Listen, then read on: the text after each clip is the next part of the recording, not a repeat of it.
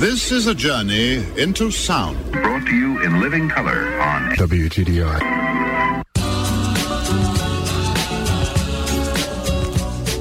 I'm Tonio Epstein. It's the Magical Mystery Tour.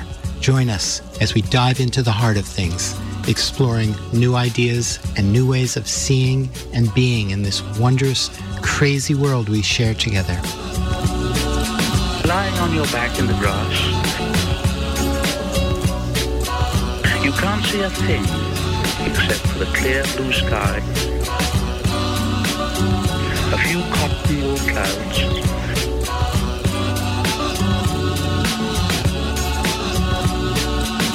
higher and higher in the great dome of the sky, filling it with song.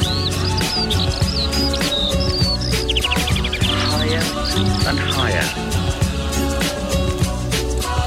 filling it with song.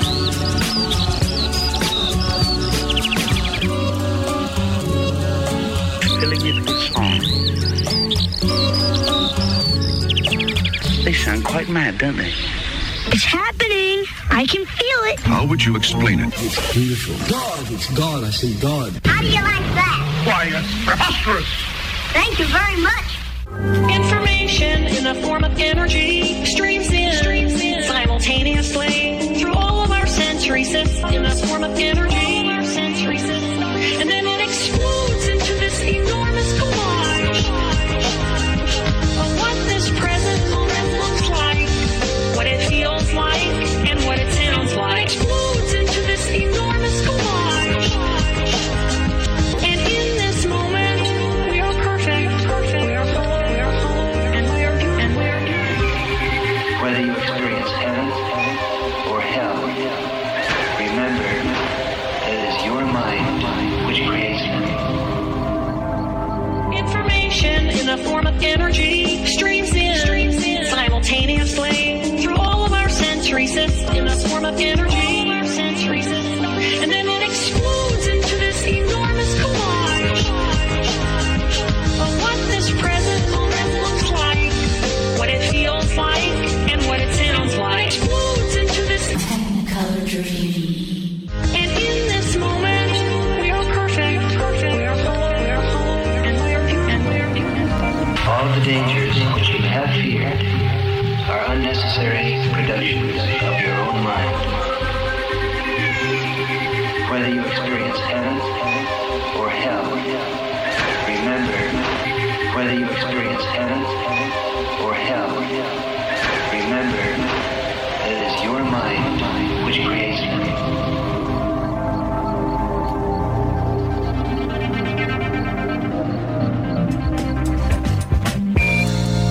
About your world. Stay tuned.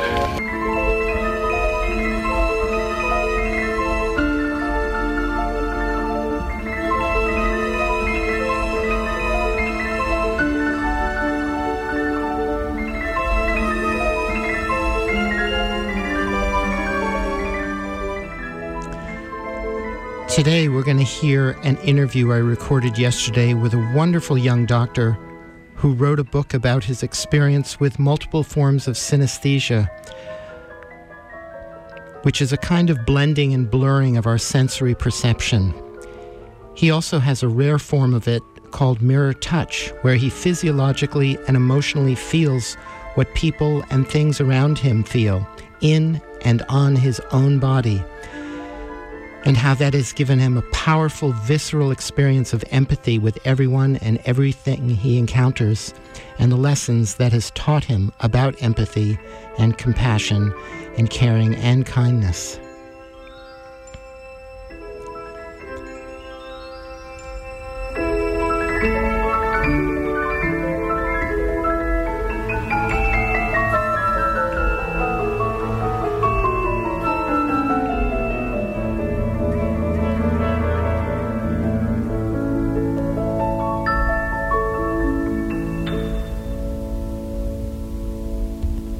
Joel Salinas is a Harvard-trained medical doctor, researcher, and neurologist, and the author of the new book, Mirror Touch, Notes from a Doctor Who Can Feel Your Pain, about his experience as a polysynesthete, someone who experiences multiple forms of synesthesia, which is a kind of blurring of the perception between the senses, including a rare form of synesthesia called mirror touch, where he literally feels the physiological sensations of people and things he sees around him.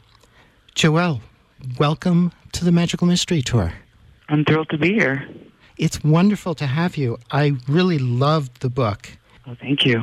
I love the stories in it. I love the science in it. And it reminded me a lot of Oliver Sacks and Jill Bolte Taylor, and also the movie Zelig, an old Woody Allen film. Well, to be uttered in the same sentence as all those things is just so humbling. Thank you so much. Well, I think you totally deserve it. This book is really groundbreaking, and it's a fascinating journey into the exploration of the human condition and empathy.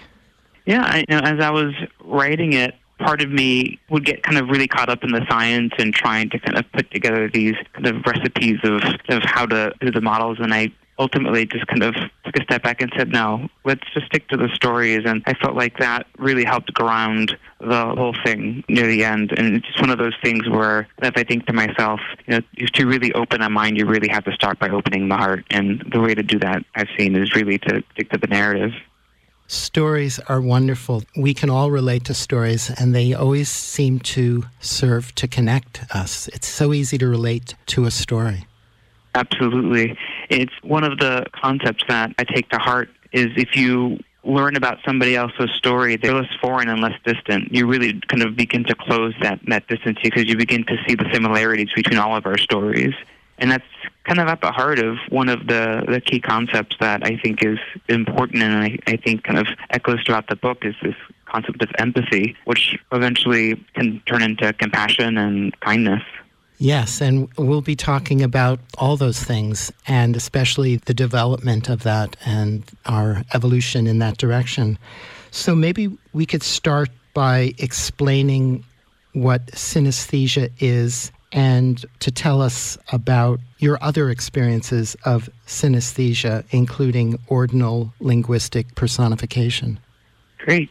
So synesthesia is a blending of the senses, as you point out. So it comes from the root syn and aesthesia, syn meaning together and aesthesia meaning sensation. So it's kind of like anesthesia, but synesthesia. And people who have synesthesia, their senses are mixed together. Sometimes it's in one form, sometimes it's in multiple forms. And I use the term polysynesthete as somebody who has synesthesia to mean that I have more than one form of synesthesia, essentially. So people with synesthesia can experience colors with letters and numbers, colors with sounds, taste with textures, smells with sounds, and all sorts of kind of exotic combinations. So as an example for me, if I look at the word cat, I see, if it's written in black ink, I see the black ink, but overlaid on top of that, there's also the association of colors. So the letter C for me is black already, but then the letter A is red, and the letter T is red-orange. And so altogether, kind of the word cat is kind of this cloud of black with puffs of red and red-orange. It's something that you find in about 4 out of 100 people, and more typically in artists and musicians, which I think is fascinating. And I think part of it is that synesthesia lets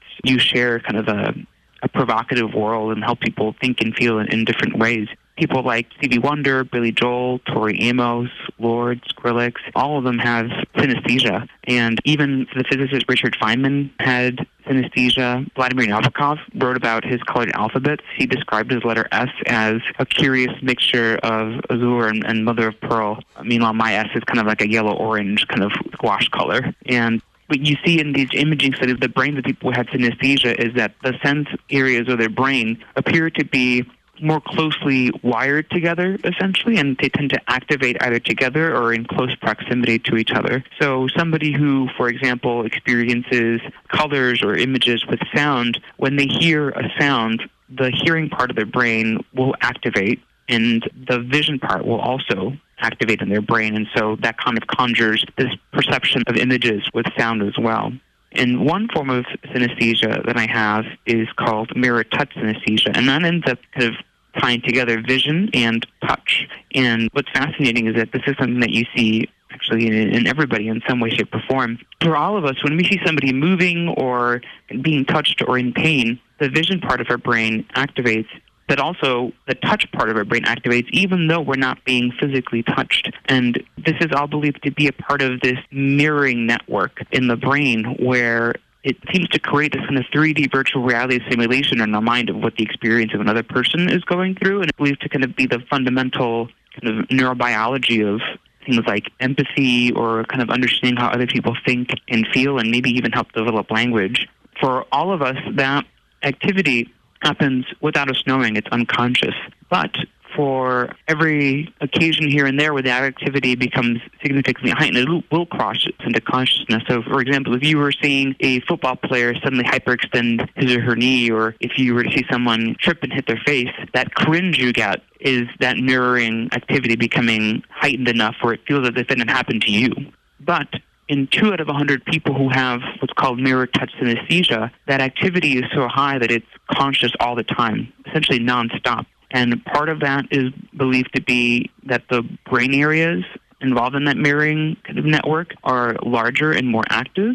But then the other part of it that's interesting is that we all have parts of our brain that help us tell the difference between our own physical body and the physical body of other people. But in people with mirror touch synesthesia, those brain areas seem to be smaller and less active. So this whole kind of mirroring network seems to be even more active, and people with mirror touch synesthesia feel the physical experiences literally on their own body as if it were happening to them. So this kind of boundary between the self and the other is completely blurred. So what I see somebody else feel, I physically feel on my body. So if you're gasping for air, I feel it. If you're having a panic attack, I feel it.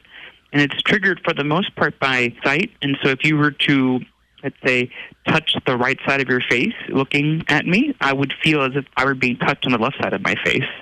And this is something that has been explored a lot over the last decade. The first case of mirror touch synesthesia was only reported in 2005, which is my first year in medical school. But even in that short time, using things like structural MRI studies and functional MRI studies to look at the shapes and brains of people with mirror touch synesthesia, we have kind of seen these very concrete brain differences. And it has been replicated across several labs and universities.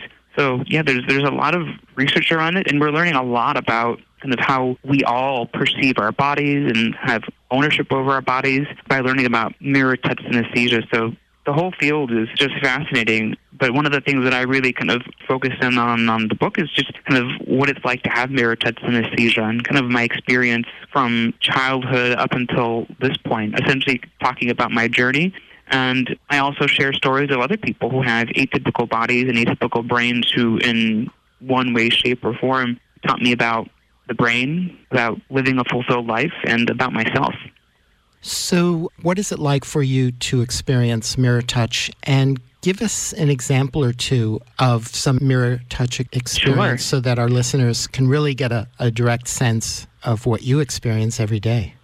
Yeah, so for example, as I'm walking through the revolving door of the hospital, I'll see a woman sitting in a wheelchair, and she's wearing kind of like a worn tweed coat and a knit cap on her head, and I'll feel the sensation of vinyl on the back of my thighs as if I were sitting in a wheelchair. I'll feel the tight fit of the knit cap over my forehead. The volunteer behind her who's leaning on his hip towards the side, well, I'll feel as if the muscles in my hip are contracted and leaning towards the side. I'll feel the sensation of his glasses on the bridge of my nose.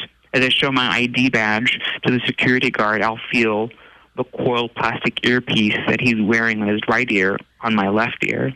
As I walk towards the main cafe of the hospital, I see doctors, nurses, patients, therapists. Each of them is a different collection of bodily sensations that are being reflected in my own body as my eyes surf across them. And as I line up behind a mother holding a baby on her left shoulder, I'll feel the weight of a baby on my left shoulder, the feeling of the bob of her hair on the back of my neck, the swaying of her torso as she kind of rocks her baby. And then as I look at the baby, I feel the roundness of both of our faces. I feel our tiny hands clutching. And as he smiles, I feel a smile reflected in my own face as well. And when I smile, it's as if I'm realizing this weird smile. And this experience happens essentially all the time. And some experiences can be much more intense than others. Usually rare or unexpected situations make it harder for me to tell the difference between objective physical reality, kind of like being able to touch, versus my internal subjective reality. So if I'm performing a procedure for the first time, like threading kind of a wire into someone's chest or seeing a new type of patient for the first time, the chances of me experiencing the sensations as if it were literally happening on my own body are significantly increased.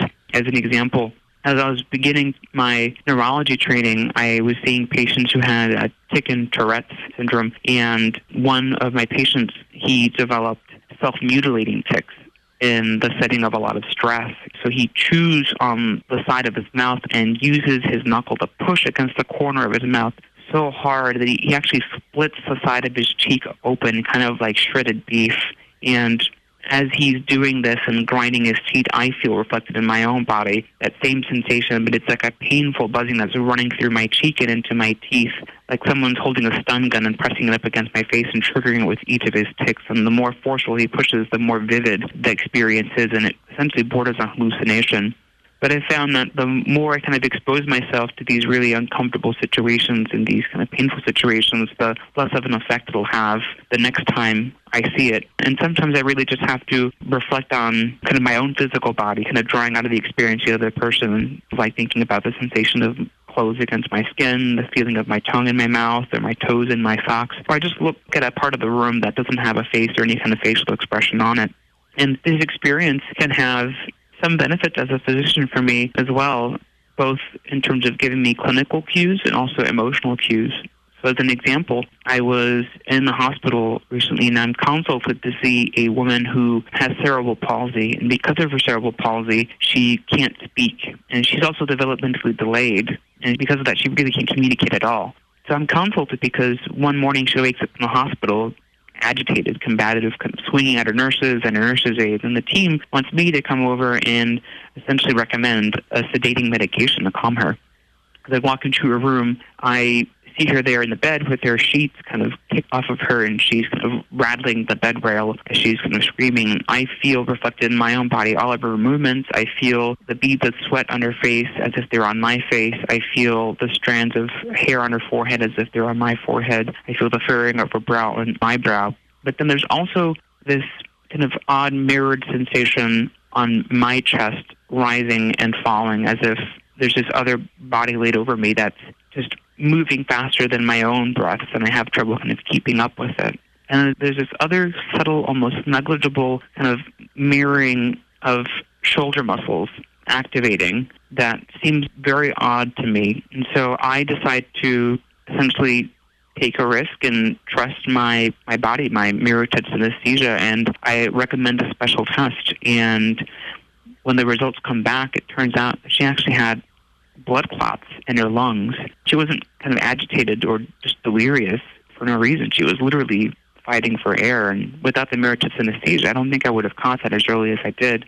And then in another situation, in terms of emotional cues, I had a patient who came into the hospital who had developed double vision, and he was kind of at the cusp of having a really devastating stroke, and we were able to kind of prevent that from happening, and he actually was able to walk out of the hospital just fine. When I see him in follow-up in clinic, he's taken up dieting, he's exercising every day, all of his numbers are pristine. But then as I congratulate him, the joy that he's giving off as it's mirrored in my body doesn't feel like the same kind of joy that I usually feel reflected on my body. And so I decide to take a chance and I press him on it, and he just breaks down crying. And it turns out that he'd been depressed and anxious, kind of tortured by the fear that he was going to have another stroke. As he called it, he was a dead man walking. And because of that, we were able to have a more earnest conversation and put together a plan.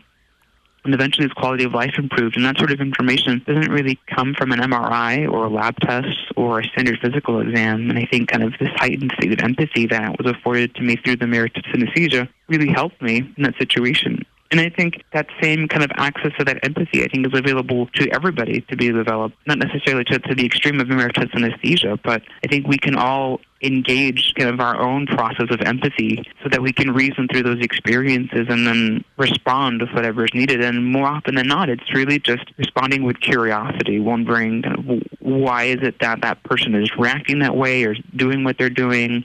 Why do they look angry or sad? Are they angry or sad? And just asking questions. And you'd be surprised what you learn about just in the process of asking, and how often that can be just as therapeutic as prescribing a medication. So as you're having these mirror experiences of other people, you're not necessarily knowing what's going on in their bodies. You're just feeling the raw sensation. And in a sense, it sounds like you have to kind of learn a new language.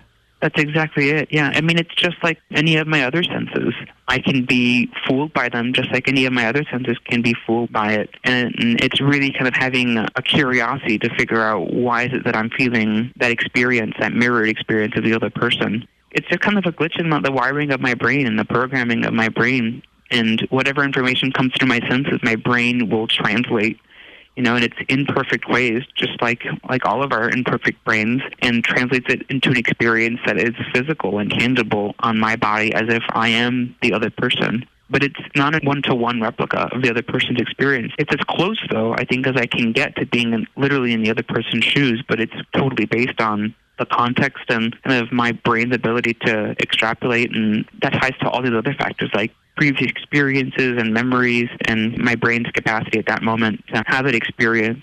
Like, for example, if I drink coffee and sleep deprived, the decrease in kind of inhibition and the increase in brain activity, those things sort of make my brain activity extremely high, where I can be very attuned to the experiences of other people. But it can be overwhelming in those situations, but it's most overwhelming when there's something really distressing going on or something that I've never seen before.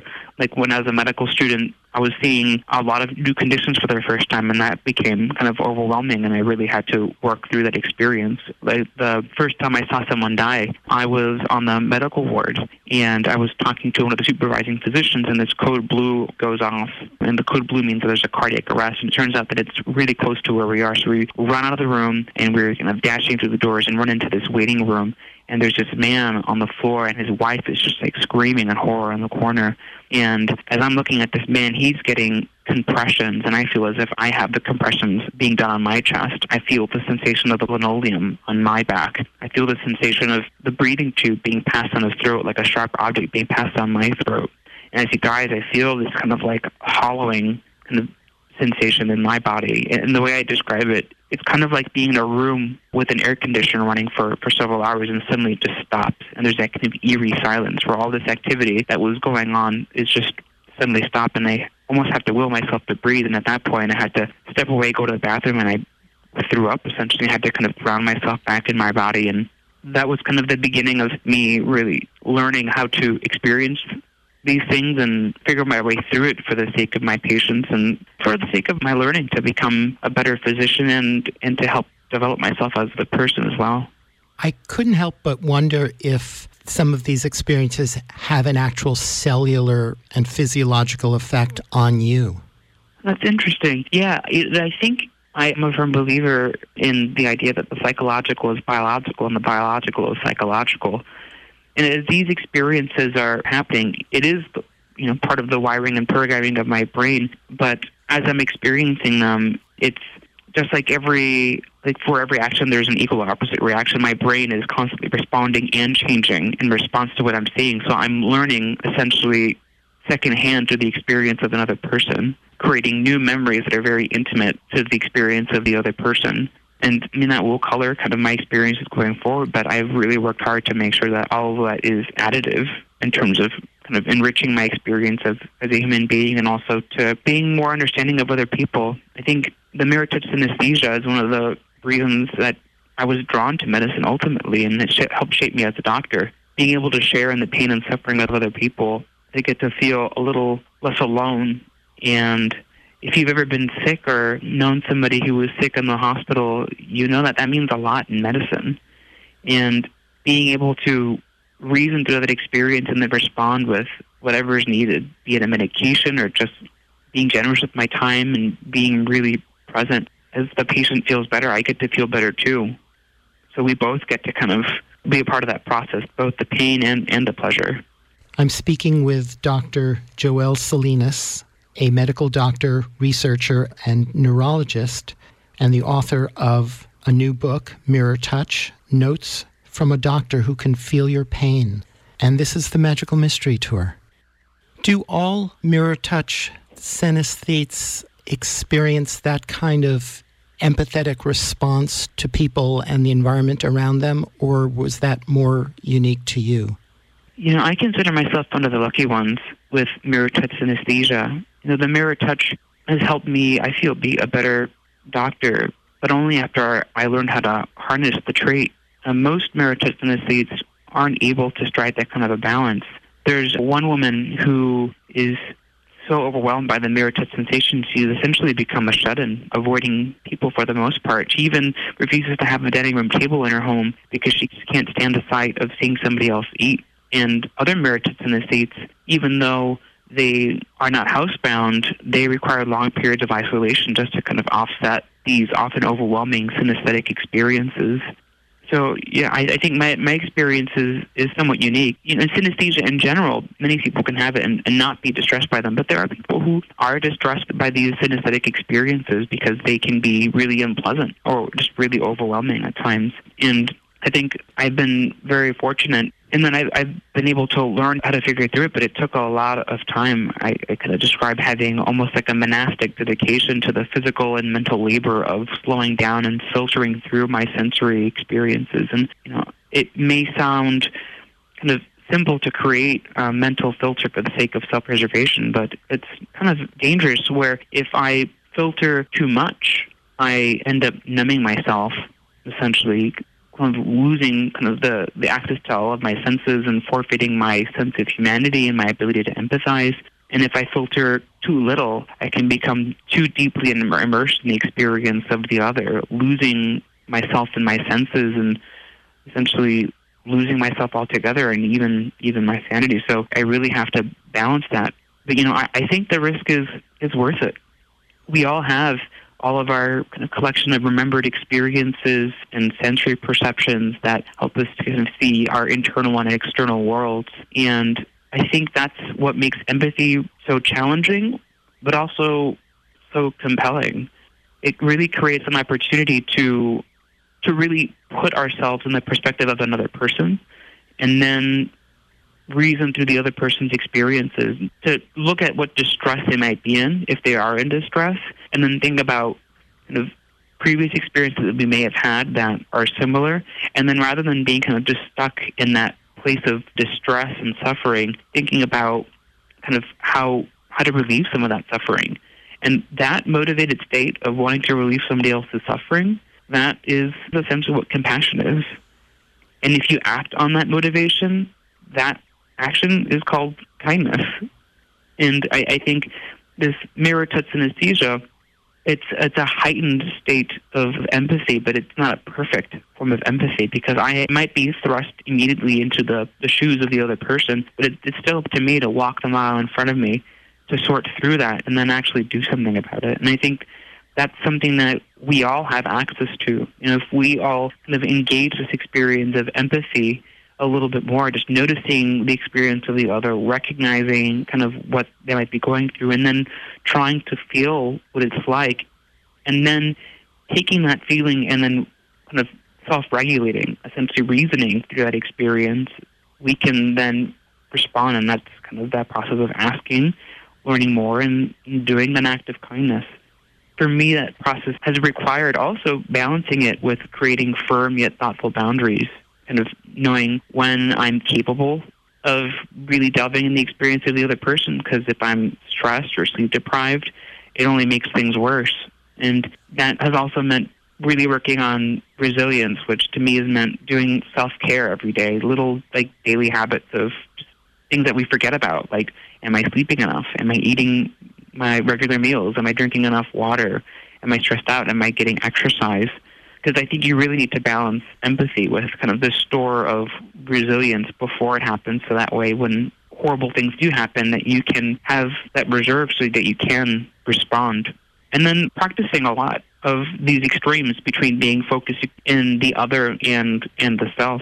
As a kid, I always knew there was something different or odd about me, but I always just kind of assumed that I was a weird kid.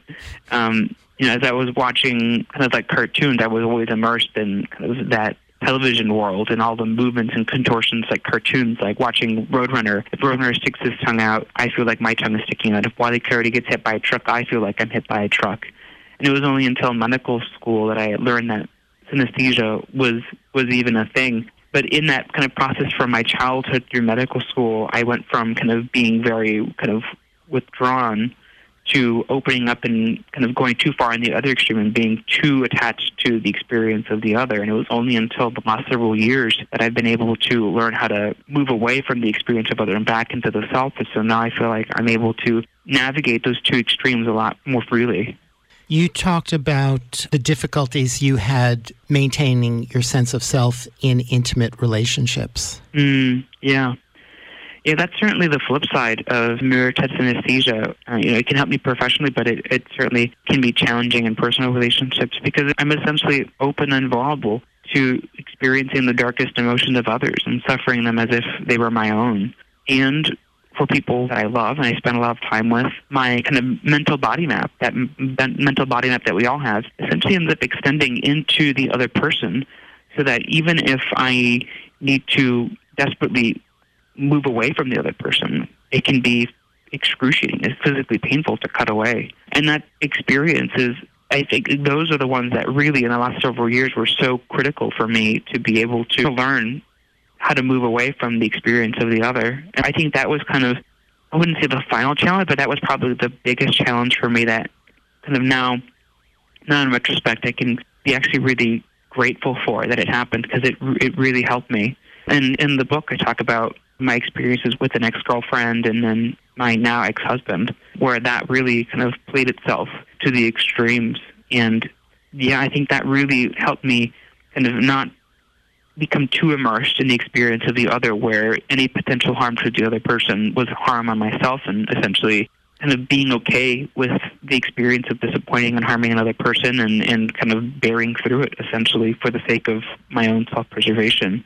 These concepts, I think it's fascinating because there's a lot of overlap with what we see in kind of like codependency and over-identification and enmeshment with other people. Though in the case of mirror-touch synesthesia, there's this very clear kind of neurobiological mechanism that is fueling it. And it forces you to be totally conscious of the whole process. Yeah, absolutely. And for me, kind of learning how to kind of draw into the experience of the other to the self is so much more deliberate now, because there's that reflex there that throws me into the other, and so I have to kind of calibrate. And if I need to kind of move deeper into the experience of the other, I just really focus in on those mirrored sensations, and then I really focus on that reasoning, kind of putting myself in the position of the other person, figuring out kind of what's going on with them and what their past experiences, and trying to figure out, why another human being like me is doing what they're doing or saying what they're saying. And then on the flip side, if I need to draw away, doing essentially what I call like a compulsory mindfulness, just focusing on my senses, focusing on kind of what sounds and smells and sights are going on around me, but also what's going on in my body, my heart rate, my breathing rate, the feeling of my skin, and becoming aware of the senses that we don't typically have our attention drawn to, but that can really help ground me back into kind of enhancing this experience of the self. It's kind of like I have this mental kind of computer desktop, and the mirror-touch synesthesia is just one program that's open as a window on the screen, and I have to use my attention to kind of minimize that window. And even though the window's minimized, that process is running and influencing all the other kind of computer programs that are running. But I have more control over maximizing or minimizing the window. Or that's really the only control you have, whereas the rest of us out here, we're going through the same thing, except that it's an unconscious process for us. That's right. But I think one of the things that's really fascinating is that in research that's done looking at empathy, one thing I think is important to note is that having an accurate kind of internal representation of the experience of the other person is not as important for developing compassion as it is to make that experience vivid. So imagining that experience very vividly is a better predictor of whether someone will be altruistic or compassionate. And the other thing that is fascinating is it can actually be developed. There's a lot of work done looking at things like compassion meditation. There's a specific kind of meditation called a loving kindness meditation, where you start the meditation out by thinking about kind of your own suffering and then kind of wishing yourself well, and then the suffering of a friend or a family member and then wishing them well. And then you eventually kind of telescope out to imagining that for a stranger or eventually everybody on the planet.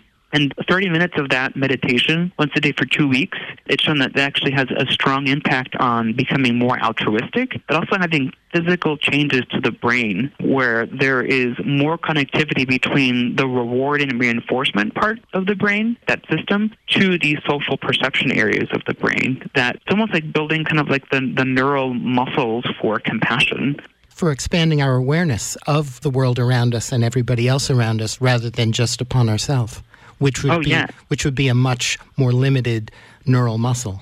That's right. While mirror to synesthetes have an automatic ability to identify with another's pain, empathy begins for most of us with a willingness to try and understand what it's like to be in another person's shoes. And my hope with the book is that people won't just learn more about mirror touch synesthesia and how the brain works, but more importantly, learn how to develop their own heightened, more engaged sense of empathy, to kind of own it as their own superpower. Could you imagine how different the world would be if we didn't just think about what it's like to be in other people's shoes, but also feel what it's like to be in other people's shoes? And then reason through that experience and respond from a truer, more enduring place of compassion and kindness. This entire range of empathy is in all of us, and the hardware exists in essentially all of our brains, and we can choose to engage it and in the process develop it.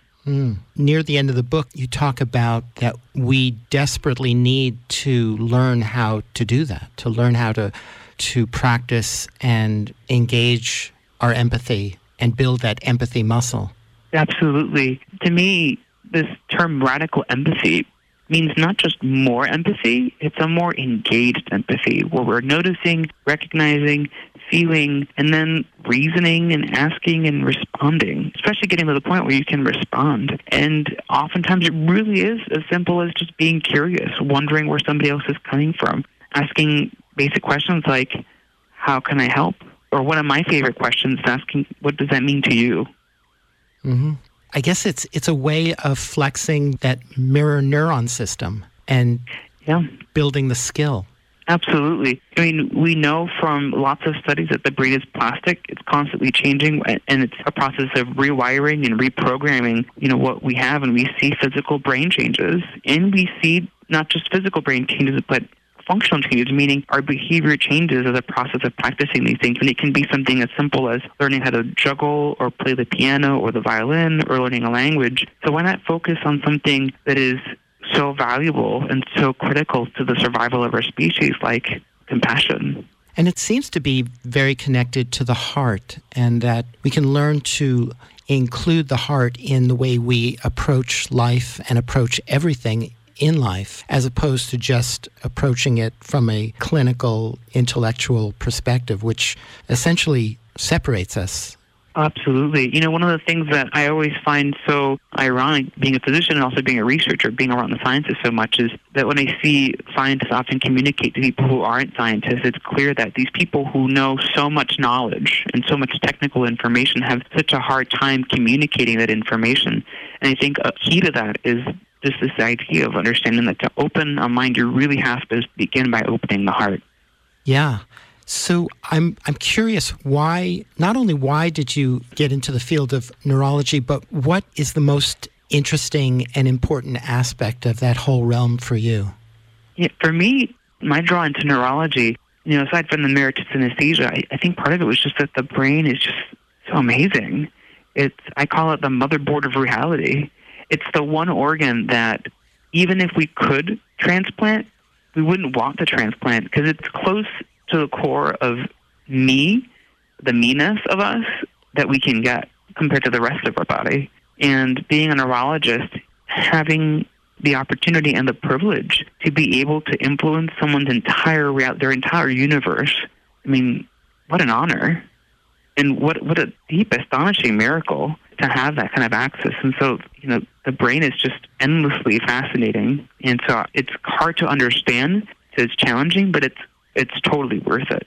So that's definitely one of the things that really brought me into neurology. And after my residency training in neurology, I subspecialized in behavioral neurology and neuropsychiatry at Mass General. And one of the reasons for that was I wanted to not just have kind of a strong sense of kind of the structure of the brain and nerves and kind of the thinking capacities of it, but also the feeling capacities of it.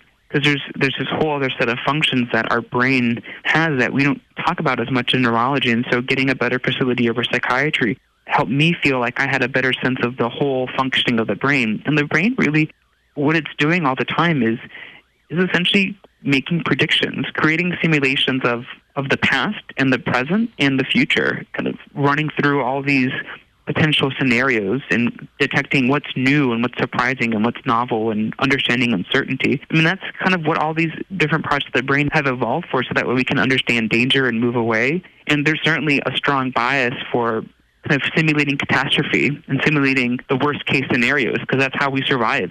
That's how, when we heard a rustling in the leaves when we were cavemen, we were able to simulate maybe a saber-toothed tiger and ran away. But certainly, I think our environment has evolved so much faster than our brain has had a chance to. So we're all kind of stuck with this imperfect kind of machine, this catastrophizing machine that leads to all sorts of stress and anxiety and depression, and influences how we interact with each other. And so getting more involved in the mental processes, the brain processes, can really help us get a better handle over living, over interacting, over experiencing a more fulfilled life. And I think that's something that any of us can take home, and it's just so tangible. And that leads to this notion of the relationship between the circumstances of our lives and the stories that we tell ourselves about them. Oh, yeah, absolutely. One of the things that I love about this idea of kind of the circumstances and the narratives of our lives is it's actually something that you see in other fields as well. Like in software engineering, they call it wayfinding, but the concept of it is getting a better sense of what are the things that I have control over right now and what are the things I don't have control of right now. And if you have things that you have control over, then focus on that and act and do what you can. But for those things that you don't have control over, those circumstances, trying to just dwell and kind of steep yourself in that stress and anxiety around it and the dread around it is not helpful, because all you're doing is kind of having this kind of fight or flight mechanism in your system activated without an outlet. Most of us run into circumstances that we can't run from or that we can't fight. So being able to kind of elicit this ability to relax and create meaning can be really helpful. I mean, our brains are meaning-creating machines. And this idea of the narrative ties heavily into that.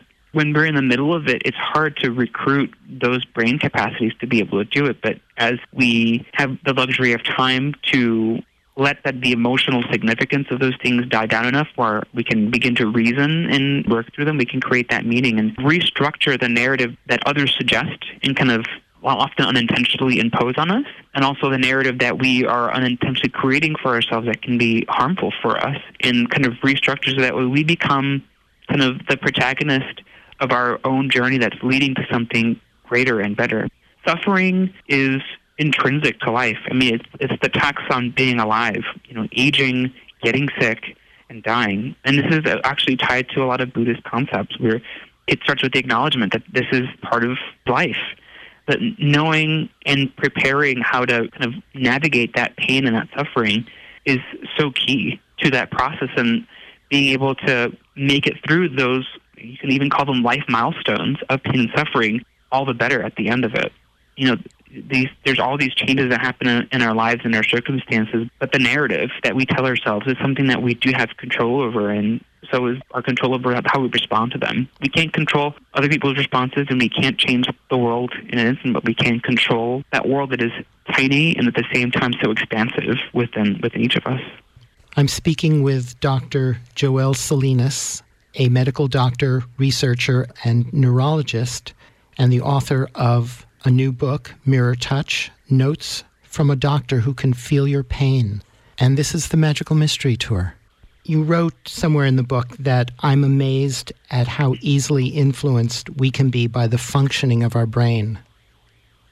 Yes, our brain, this goes into this whole idea of free will, which is such a murky topic to get into, but I think at a minimum it's worth acknowledging that our brain, the way that it's wired and programmed, has a strong influence on how we think and how we feel and how we behave, and those actions and those responses then continue to shape our brain over time. And I'm always humbled with how powerful those functions are in the brain. When I have a really, really vivid mirror touch experience where it really borders on hallucination, I'm humbled in those moments, knowing that even though I consider myself a pretty rational person that can think through these experiences, even in those circumstances, my brain is still just this organ that will create these experiences that are irrational. And it's the same for the way we respond to things and how we react to things. They're often irrational. To think that we can be completely rational organisms, completely rational animals, I think is a special kind of madness. And this is where I think getting a better sense of an emotional education, understanding kind of why it is that we respond the way that we do and we act the way that we do, so that way we can kind of work through that. I think that is just as valuable, if not more so, than a lot of the rational kind of didactic education that we get in school. And this is something that was advocated a lot by philosophers like David Hume, where to think that we are completely rational is simply because our emotions, even when we're not aware, are constantly shaping the way that we think about things. I mean, we see this a lot with confirmation bias, where we are social animals who are kind of evolved to exist in tribes, and so we will create all sorts of mental reasoning kind of acrobatics to be able to reinforce the existence of our tribe and to reinforce those people who look like us, even though it doesn't make any sense because there's no factual evidence around it. And that's really all kind of built into our emotions. And I think it's fascinating that in the research done looking at empathy and kind of these mirroring networks, that mirroring activity is the greatest the more you relate to whoever you're looking at. So if you were to see a video of yourself being touched or in pain, that activity is greater than if you were seeing a friend or a family member being touched or in pain. And the activity is the least when you're seeing someone who looks physically unrelated to you and that you consider to be a stranger. But the opportunity there is also amazing, where if you focus on putting yourself in the perspective of the other and thinking through how you are related to the other person, even if you're not physically related, finding what little bits of human experience that you have in common, that mirroring activity actually increases, as does the capacity to have positive emotions for the other.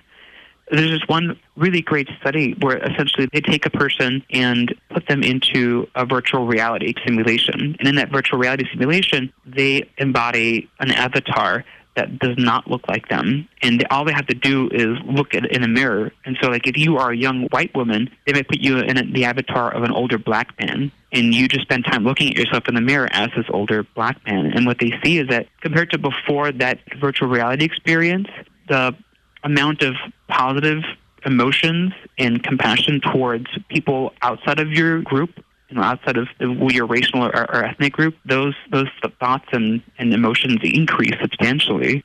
I think this is all part of our evolution as humans, essentially, to begin to see ourselves more as a species as opposed to individual pockets of groups and tribes. And it's interesting that the world has been changing so dramatically and so rapidly lately, and there's really no room to expand anymore. We really are forced into the situation where we need to be able to live together on a global scale. Oh, yes. I'm convinced that this is key to the survival of our species and of our planet, to be able to engage this empathy, that we can move it towards compassion and kindness, and eventually that gives us hope. And no time to lose at this point. I mean, yeah. The world is getting crazier and crazier all the time. Yeah, I mean, the world has been a crazy place for millions and millions of years, even before that we were here. It's kind of an unforgiving and cruel place for humans for the short time that we've been on this planet. I think it's certainly gotten better compared to many, many, many, many years ago, but there's always a potential that we will drive ourselves towards extinction for whatever reason, be it in our control or out of our control. And I think a lot of that has to do with our brains and the imperfect machine that it is. But again, there's that opportunity to engage these processes of the brain and figure out how we can see each other as a species and reason through these emotions, these funny emotions and things that our brain conjures up, whatever they may be, so that way we can make choices that will help not just other people that are alive with us today, but also our future.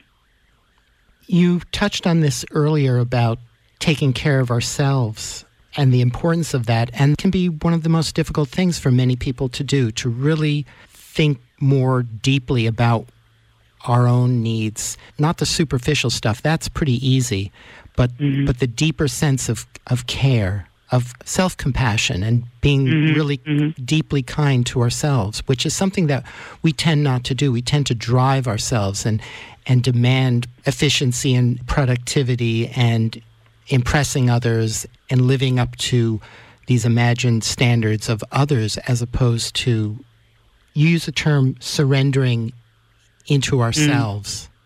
Yeah. Yeah, these skills take time. I mean, to reprogram our brain takes time, because many of us have spent many, many years creating very strong programming to be very attuned, very attentive to the negative, the scary, the catastrophes, the potential catastrophes, ruminating and kind of looping through the past over and over and over again. And, some people call that depression and anxiety. And part of that process is letting go of the simulations. And it's not easy. But I think that's kind of what's been at the core for centuries with this odd concept of mindfulness and meditation, which involves kind of stepping out of kind of that constant chatter and getting into a place where you do surrender and just let the present happen. And in letting the present happen, you have better control. Ironically, in letting go of control, you have more control, which I think is one of the most fascinating things about it.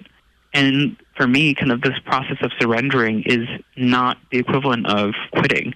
It really is this process of understanding what it is that I have control over and what it is that I don't have control over. And the things that I don't have control over, just letting it go or knowing when to let it go. So that way I can continue to work on the things that I can act on today. Which is how we can actually engage in regulation of our own nervous system, from the sympathetic nervous system to activating the parasympathetic nervous system, so that we can relax and heal. And one of the things that's really beautiful about this process is that it's actually contagious. There's health kind of related behaviors, but also mood related behaviors, things like happiness. Those things travel through social networks. And that's partly because of these mirroring networks in our brain, where we develop based off of the people around us, and the people around us develop based off of who we are. And there's studies showing that the happier you are, the happier your friends will be, and your friends' friends, and your friends' of friends of friends. And so I think even if you feel that there's all this suffering going on in the world from afar, it can lead to this kind of sense of paralysis. But if you really focus on what you can do now, and if you can just be kind to the people around you, opening a door for somebody, being kind to your server, being kind to people in your home and your spouse, that has a positive influence on their friends, the people that they come in contact with, and that can spread until eventually it kind of cascades to reach the people that are far away. But that can happen unless we have the courage to embrace the discomfort of other people and then have the courage to act on it. Yeah, it's an interesting kind of contrasting paradox between the snowballing effect of little acts of kindness and the experience and acceptance of pain. Yeah. I'm wondering, do you think that there's any sort of evolutionary purpose to synesthesia? That's a question that's been asked by a lot of researchers. Some people think that it's what they call a spandrel. And so a spandrel in architecture is just a piece of design that doesn't really have a function. So it's possible that synesthesia is something like that, where it just happened to evolve and it just retained itself. Part of it may be that synesthesia was a part of something critical in our evolution. And then even maybe more forward-looking, maybe synesthesia is a part of our evolution. Synesthesia is thought to be caused by a combination of defective pruning in our brain. So when we're all born, we are all thought to have synesthesia, and it goes away at around age 2. And as we age, our brain is constantly trimming excess connections, kind of like getting rid of streets to put in a major highway. And that happens a lot kind of in early puberty. And it's thought that people who have synesthesia, that pruning, that trimming process didn't happen, so there's all these leftover connections, so you get these odd kind of associations and connections between different parts of the brain. And another thought is that it might be due to just a very excitable, very active brain cells that are just kind of chatting with all the cells around them, creating all these odd kind of connections. But I think in the end, it's a combination of kind of what hardware you were born with and that you have, and what software you have, which is kind of like how you're able to reason and kind of how you're able to attend to those experiences. And that hardware aspect of it We know that there's something biological there. There's something heritable about it. If you have synesthesia, you're more likely to have a family member who has synesthesia. And genetic studies have shown that there are maybe some linkages to the genes tied to autistic spectrum disorders, and there's a lot of overlap there between the sensory experience of people with autism and people who have synesthesia. You actually find synesthesia more in people who have autism than in the general population. So there may be a part of our human evolution as we're seeing more and more people with autism, and I think maybe more and more people with synesthesia. Maybe this is a part of our evolution. But I think that's a part of our evolution that has the potential for strengths as it does for vulnerabilities. Just like for some people, they have an easier time learning languages and learning music and have a hard time calculating tip and tax on a restaurant bill. I think this is a trait that the more we're able to learn about it and also to embrace it and figure out how to make the most of it, the better off we'll be. Yeah, I think having more diversity would be far better for us as a species. And I can't help but think that much of the pruning, neurological pruning that occurs based on our cultural norms, and that we could be making a kind of mistake in that process. Yeah, I mean, humans are very good at inventing ways to sabotage themselves, but we're also really good at adapting to new and different environments. It's one of the things that sets us apart. So I really think that there's an opportunity there, and it's very tangible that we can act on now. And that's why I've been thinking while reading the book and after that synesthesia is actually seeming to be a wonderful gift for us, because I think it helps expand our awareness of ourselves and of the possibilities that are available to us.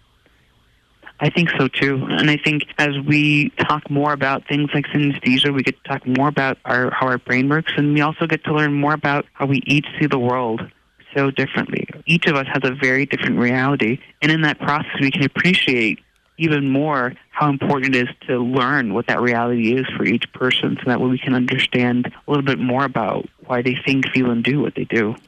Right, and why people are different and have different responses to things, and to be able to build those empathetic muscles that allow us to allow other people to be who they are, even if they are very different from ourselves. Yes, absolutely. Well, this has been really a wonderful conversation. I've enjoyed this so much. And the book is Mirror Touch, Notes from a Doctor Who Can Feel Your Pain, a fascinating book in the tradition of Oliver Sacks and Jill Bolte Taylor's My Stroke of Insight. Joelle Salinas, thank you so much for your time. This has been a delight. Thank you. I really enjoyed it as well.